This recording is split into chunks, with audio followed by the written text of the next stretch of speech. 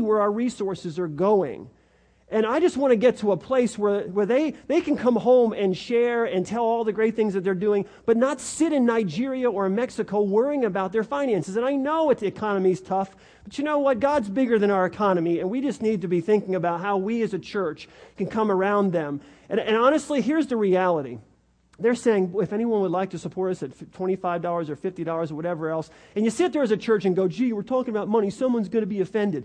You know what the reality is? This is your blessing, not theirs. If you support them, you're going to get blessed. I don't mean God's going to give you more money. I'm not a televangelist telling you if you give 100, you'll get 1,000. I don't know what he'll do. But I know you're going to be blessed because you're going to be a part of what they're doing, saving people's lives. So if you want to be a part of this, count it as a blessing. Get excited in your heart that you're able to give, okay, and support them and be a part of what they're doing in Nigeria. Be a part of the kingdom of God. Because what we're going to be doing in Nigeria, especially in Nigeria through this church over the next few years, is going to boggle your mind.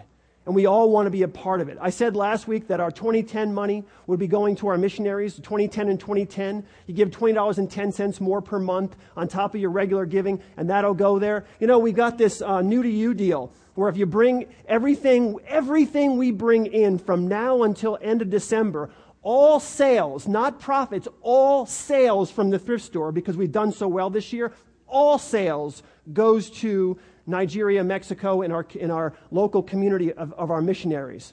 Okay? That's amazing. Go empty your house out, take it to New to You, we'll pick it up, you put it in the truck, whatever it is. But let's support our folks. I love that. You know, Emily's saying, I've known you since 7th grade? Okay? You got to take care of your own, you know what I'm saying? So let's come around them. Let's not send them back with the worries of financial support. I don't know what that means for you. We're not going to take a collection or anything this morning. Just let God speak to your heart, and let's support those. Let's support those that we have sent out as a church. We may not be very old, but we've sent a lot of missionaries out around the world. We have a lot of missionaries right here at home in our own community who are doing amazing jobs. So we want to support them, and I know we can. I know we can. All right. There's my little soapbox. All right. Exodus chapter 20. Starting in verse 1, it says, And God spoke all these words, I am the Lord your God who brought you out of Egypt, out of the land of slavery. You shall have no other gods before me. We're on the 10 Commandments. 2010 and 2010 is what we're talking about. Exodus 2010. I love that little, that play on, it's 2010, we're doing Exodus 2010, we're going through the 10 Commandments. This is going to be a great series. This is going to be a series I think will really have an impact on our lives, because the 10 Commandments you think you go through, it's not going to be very practical. Oh, yeah, it really will be.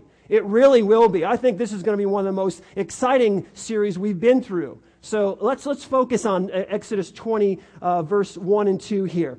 You know, reality is when we recognize our own sin, when you recognize your sin, you begin to truly understand the grace of God. And when you understand the grace of God, you understand what it means to be a follower of Jesus Christ. Now, a lot of people might be thinking, what Christian doesn't understand the grace of God? Don't all Christians understand the grace of God and how it applies to their lives? Isn't that kind of basic Christianity? Don't all Christians get that? Well, the answer, to be really realistic, is no, they don't. And throughout history, the church has drifted from the truth and gotten swallowed up in culture. Let me give you an example. Dietrich Bonhoeffer is famous because he was one of the only Christians in Germany, only Christian leaders in Germany to stand up against Hitler. You know, the Germans wanted, the Nazis wanted to come in and have control, and Bonhoeffer took this commandment seriously, that he will have no other gods. He will have one God. He was not going to be worshiping the Nazis, really what they wanted. The Nazis were determined to influence the church. They wanted to get into the church. They wanted the church to put up their symbols, their Nazi symbols. So instead of having a cross, you'd also have the Nazi symbol and all these kinds of things. The Nazis wanted to come in and influence the church and get in their sanctuary all these symbols. I read that some of the churches in Germany at that time were actually teaching ancient German pagan beliefs. They started teaching that. Nationalism started getting swept up. And so the Nazis were influencing the church. The culture The culture around the church was starting to filter into the church and was having an impact on the church. Even the Hitler was... the Hitler propaganda machine was basically encouraging churches to accept these Nazi policies of persecuting the Jews. The Hitler Youth Movement started meeting on Sundays so that the youth in Germany could not go to church on Sunday mornings. You know what I mean? Keep them out of church. Limit the influence of the church, and whatever church was there, make sure the church was preaching the company line, the cultural policies. And the church, through all of this, for the most part, was completely silent. They were silent. They allowed culture to influence. They allowed other gods, if you will, to come in and influence. Bonhoeffer responded by starting a new church. He started a new church called the Confessing Church.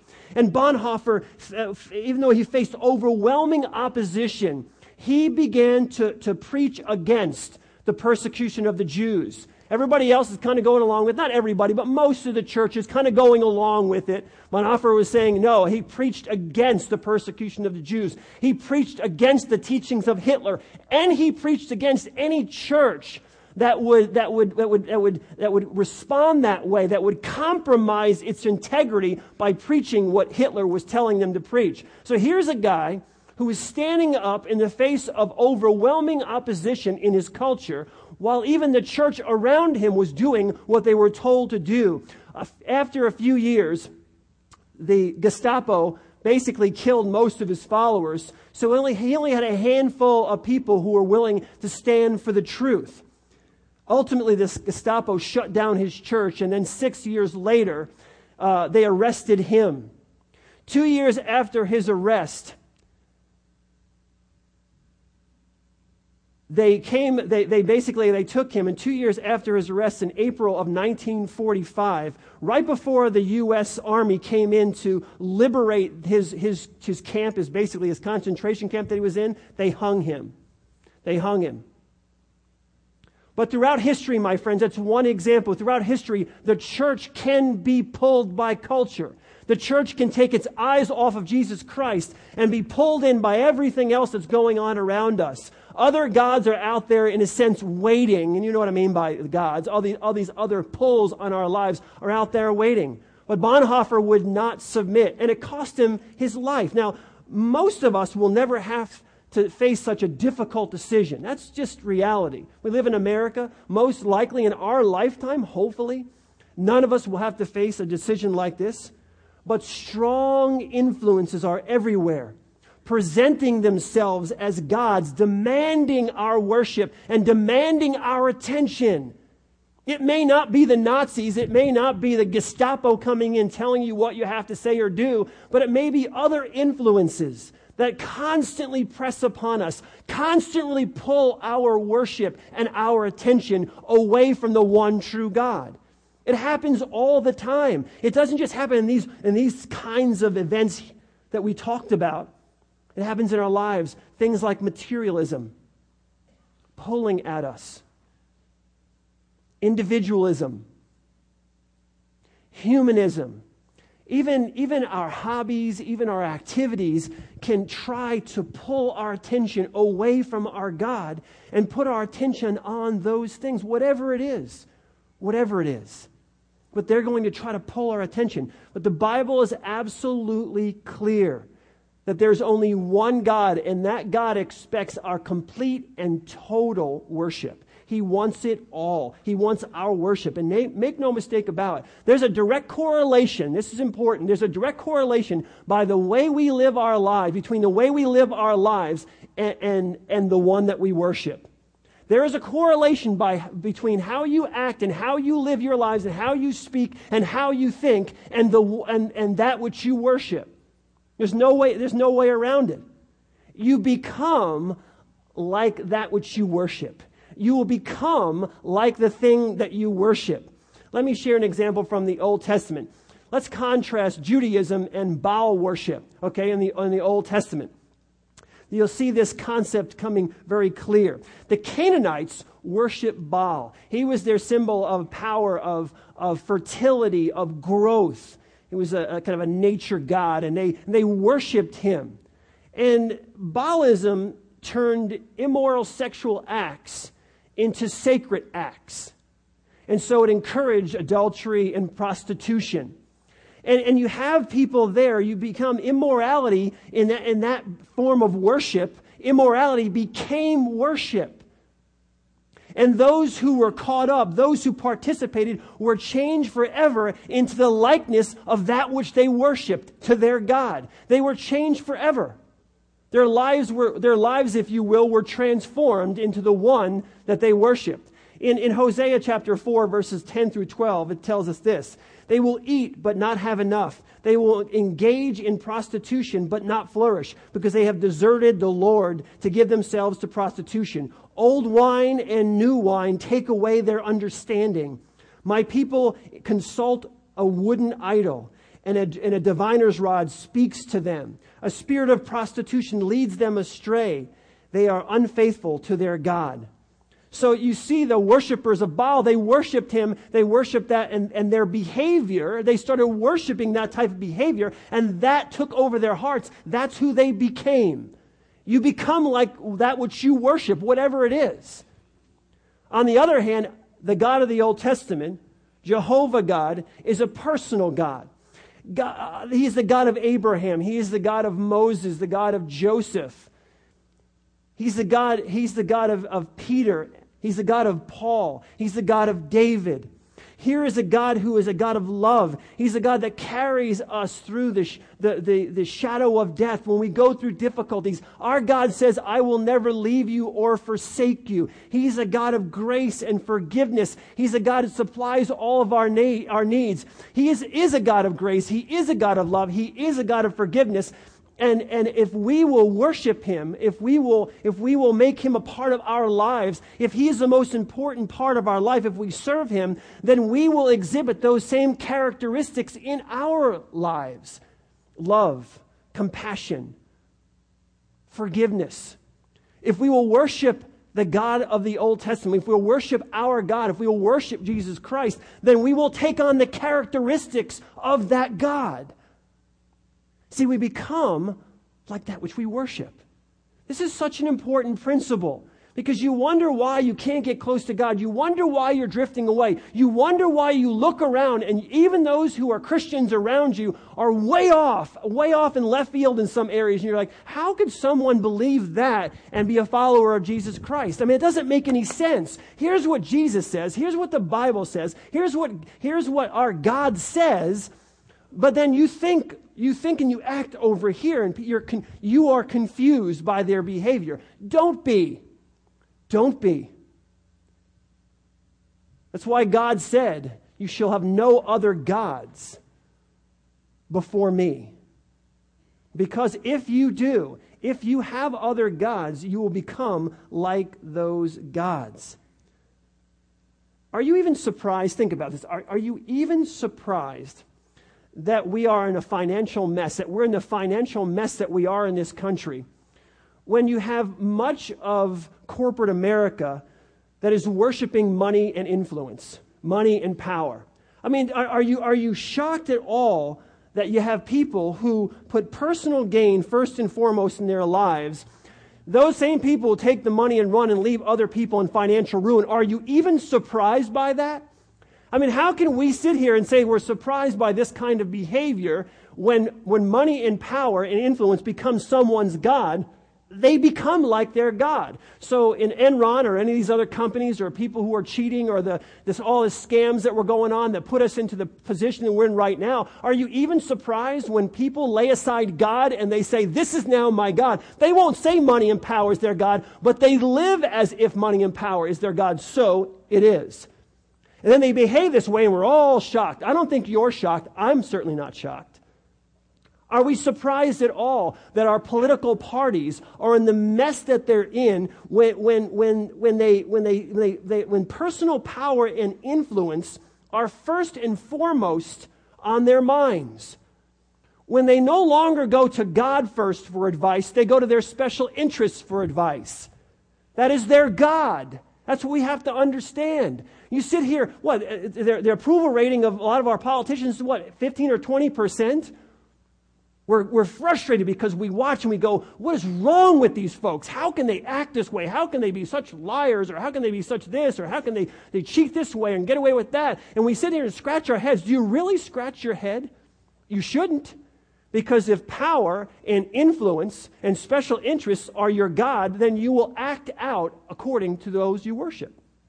That which you worship. You become like that which you worship. So the first commandment here, God says you have no other God before me, because God says, be holy as I am holy. Jesus walked the earth and set an example for us to follow. He is the perfect example of what it is to be a human being. And Jesus says, follow me. Why do you think Paul said, follow my example as I follow the example of Christ? Because you will become like that which you worship. It shouldn't be a shock to any of us. It shouldn't be a shock to any of us. The reality is, my friends, we cannot worship two gods. The Bible says that you will love one and hate the other. You cannot worship both God and money. You cannot worship both God and sports. You cannot worship both God and whatever it is. You just put your own tag on there. You cannot worship both, because you will end up loving one and hating the other. That's what the Bible says. And God says that I'm not going to put up with second place. I'm not going to accept second place from you. And it's not like this God in heaven with lightning bolts is going to get you and he's, I'm a jealous God and blah, blah, blah, blah, blah. What it boils down to is, I love you so much. I want to be in a relationship with you so much. And you need to be like me, because I understand the world better than anyone else. And I understand if you continue to go down the road that you're going, you're going to end up in misery and suffering. The world offers you all these things that pull you in. They offer you power. They offer you prestige. They offer you fame. But I love that Lee Iacocca quote. He said, Iacocca quote, where he said, I got to the top and there was nothing there. God knows that already. God knows that, money will make you a little happier because you get to do a few more things. But if you think that money is going to bring purpose and significance and contentment and joy and peace to your life, you're completely wrong. God knows that. If you have a relationship with Him, if He is first in your life, then yes, you can have those other things. You can be a billionaire. That's totally fine. Nothing wrong with having money. But if money is your God, then you're not going to end up in the place that God wants you to be. He needs to be number one. He needs to be first. Like I said earlier, we will become like the God that we worship. If money is your God, if greed is your God, if power is your God, if influence is your God, if position is your God, if whatever it is, you will become like your God. That's the principle. You'll become like your God. In Micah chapter 6, verse 8, it says, He has told you, O man, what is good, and what does the Lord require of you, but to do justice, to love kindness, and to walk humbly with your God. The one true God is just. The one true God is loving. And if He is our God, then we will be just and loving as well. Do you want to overcome some of the things that you struggle with in your life? Become more like Jesus Christ. The goal, what's my purpose? You say, Pastor, what's my purpose in life? The number one purpose in your life is to be conformed to the image of Jesus Christ, to become more like Jesus Christ. You want to be more loving? Worship God only. You want to become more forgiving? Worship God alone. You want to become more compassionate? You want more joy? You want more contentment? You want more peace? Then worship God alone. Because the more like Him you become, the more peace, the more joy that you'll receive all those things, because that's what our God is like. If we serve God, His nature will have a profound impact on our nature and how we live our lives.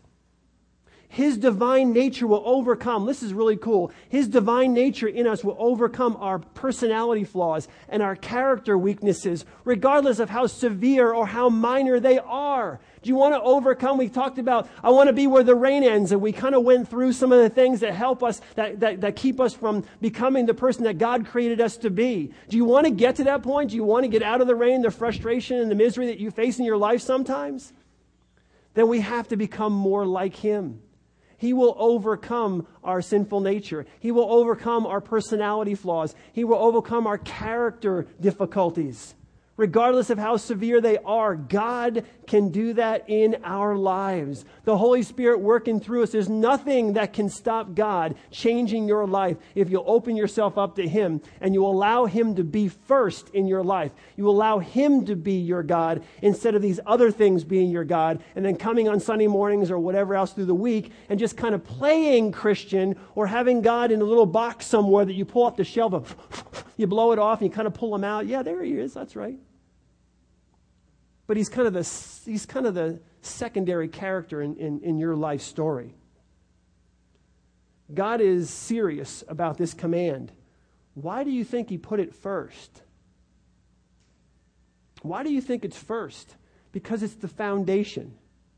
Loving God with all your heart, soul, mind, and strength is the foundation for everything else that we do. When God, listen, this is important. When God is reduced to second or third in your life, you are reduced as well. This is a principle. When God is reduced to second or third or fourth in your life, then you are reduced as well. Let me explain. When He's not first, we become a fraction of what we were created to be. When God is not first when you don't put Him first in your life, you become a fraction of what you were created to be. And it becomes impossible to fulfill God's purpose for your life. When He gets knocked down the line, you become less. You are a fraction of what you were created to be, and it becomes impossible for you to fulfill the purpose for which God created you. It's not just, we don't get out of this. If we put God down the line, then we lose. We as human beings lose. Because as God is first in your life, He will show you your purpose.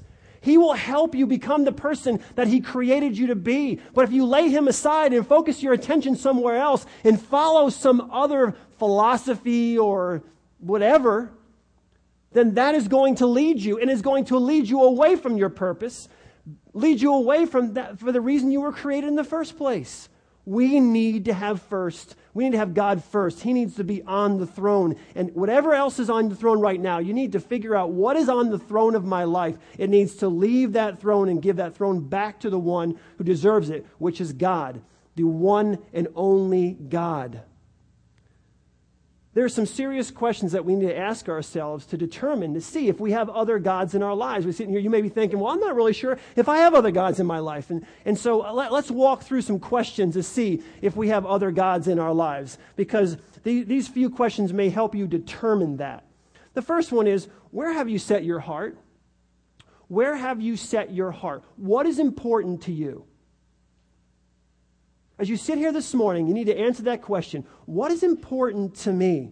Is it your job? Is that the most important thing? Is it your possessions, your house, the things that you have? Maybe it's your money, your bank account. That's as long as you see those numbers going up, that's number one to you. Maybe it's another person that's number one in your life. What is number one? Have you set your heart on God? Colossians chapter 3 and verse 1 says this: Since then you have been raised with Christ, set your hearts on things above, where Christ is seated at the right hand of God. Set your hearts on things above. Since you have been raised with Christ, since you say that you're a believer in Jesus Christ, since you claim to be a follower of Jesus Christ, talking to myself, then I need to set my heart on things above, where Christ is seated at the right hand of God. Where have you set your heart? Ask your honestly. I need to ask the same question. I don't care if I'm the pastor or not. I have to ask myself, where have I set my heart? And you have to ask yourself, where have you set your heart? Another question is, who are you trying to impress? Who is it right now that you're trying to impress? You say, I'm not trying to impress anybody. I don't have to impress anybody. You see, here's what we do. We play hard and we work hard and we plan hard and we study hard and we strive to be successful and why is the question? Why? Why do you do those things? Who are you trying to impress? Whom are you trying to impress? This gets to the point of motives. This gets us to the point, or speaks to motives. See, we may be trying to impress ourselves. You may just want to impress yourself. In other words, there's a purely self-centered motive to why you want to achieve certain things. It's self-centered for your ambitions. You work for yourself. When you go to work, you leave church on Sunday, you go to work on Monday through Friday, you work for yourself. You accumulate things for yourself. You achieve success for yourself. That's what's motivating you. Self. Now, some do it to impress other people. You want to impress other people. You want other people to think a certain way about you. You strive in your heart to make sure that you look as good as humanly possible in the eyes of other people. You want them to see you a certain way. You want their recognition. You chase their praise, if you will. You chase their praise. You want them to praise you. So your focus is the other person. You want people to see you in a certain light. You want people to look at you in a certain way. You're a people pleaser. The Bible says that we should be God pleasers, that we should focus our attention on pleasing God. The first commandment exhorts us to be God pleasers. The only one we should worry about worrying about what we look like or who we're trying to impress is Him. The only person we should be trying to impress is God. Don't worry about all these other people, what they're thinking or saying, but we do that sometimes. That's why you have to look into your own heart. I'm not going to judge your heart. I'm not God. You need to look into your own heart. I need to look into my own heart and say, do I do the things that I do? Am I spending time in Africa or up here in the pulpit or whatever because I want to impress other people so everybody gives me a pat on the back? Is that why I'm doing what I'm doing? I have to ask that question. Or I could get myself into trouble. Why do you think you get disappointed in pastors sometimes who are up in the pulpit and doing all these amazing things? At the end of the day, they drive themselves down. They end up falling because they don't ask these kinds of questions of the heart. Why am I doing what I'm doing? Do I do it to boost my own ego? Am I doing it so that you feel a certain way about me? I have to ask those questions because if they're answered yes and yes, then God is not first in my life. I'm first in my life, and what you think of me comes second, and God comes somewhere down the line. We use His name a lot and sing songs about Him. That's not really what's going on in my heart, and it's maybe not what's going on in your heart, but we need to ask the question. God wants us to ask the question. Now, I'm not judging. I'm just asking the question that we should all ask in our own hearts. You know, when we lose sight of the first commandment, listen, when we lose sight of the first commandment, we lose sight of God. When we lose sight of the first commandment, we lose sight of our God. C.H. Spurgeon wrote this: "The course of rebellion against God may be very gradual, but it increases in rapidity as you process in it. And if you begin to run down the hill, the ever-increasing impetus will send you down faster and faster to destruction. You Christians ought to watch against the beginning of worldly conformity. Once you begin, there is no knowing where you will stop. I sometimes get this question put to me concerning certain worldly amusements. May I do so and so? I'm very sorry whenever anyone asks me that question, because it shows that there's something wrong or would not be raised at all. If a person's conscience lets them say, well, I can go to A, he will also very soon go to B, C, D, and E, and through all the letters of the alphabet. When Satan cannot catch us in a big sin, he will try a little one.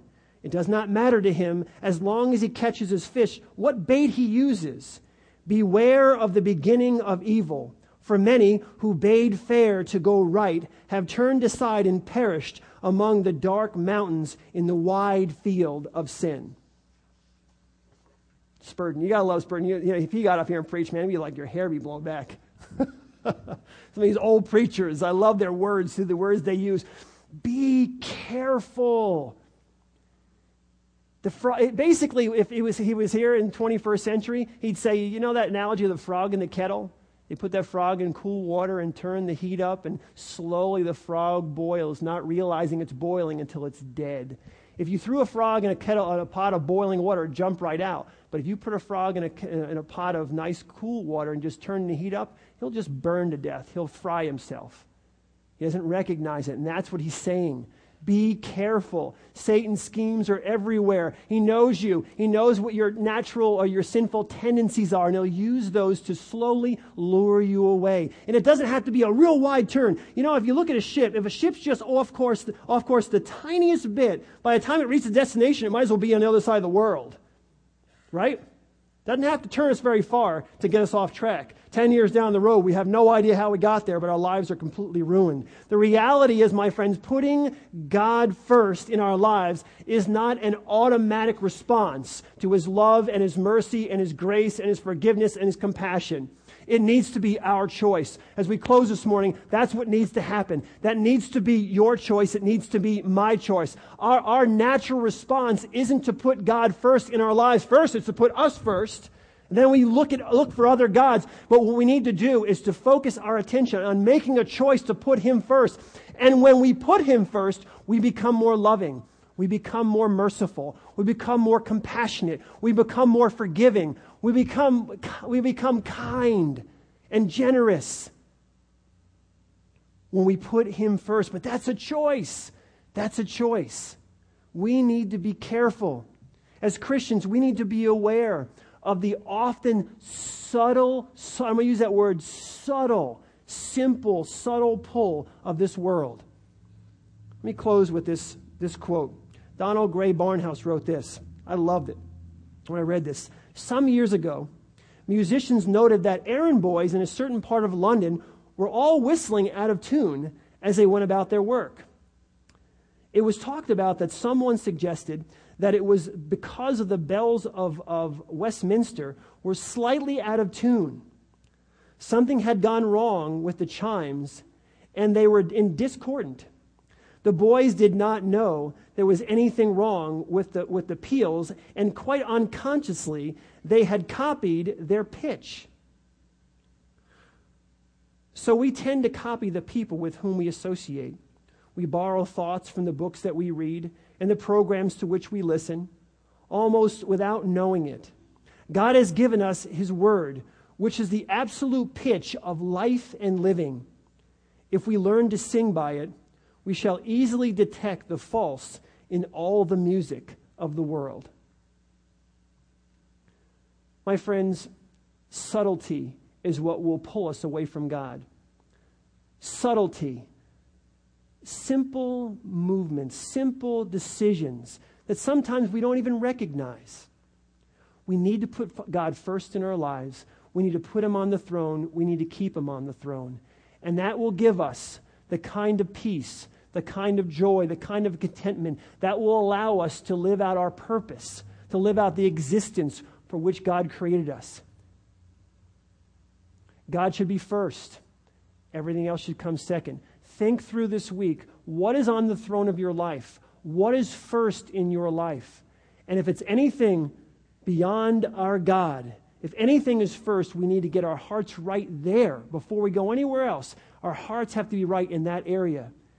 And then we will see transformation happen in our own lives, in our families, and all those around us. Let's bow our head. Father God, thank you so much for this time that we can spend together. And Father, thank you for the opportunity to just be here and to worship you. And God, as we go through the 10 Commandments, we ask, Lord, that you would really open up our hearts and our minds and allow us to see the things that are affecting our marriages, our relationships with our children, our relationships with people at work, our own emotional state, Lord God. Maybe the reason we're having so much trouble in our lives is that something else is on the throne leading us. May we put you back on the throne. May you be our God, and may you have the influence in our lives. And in that we will find health, physically, emotionally, spiritually, because you're a God who brings order. You're a God who brings healing. You're a God who brings contentment and purpose. to our life in this very confusing world. Pray these things in Jesus' precious and holy name. Amen. Have a great week. We'll see you tonight, 5:30.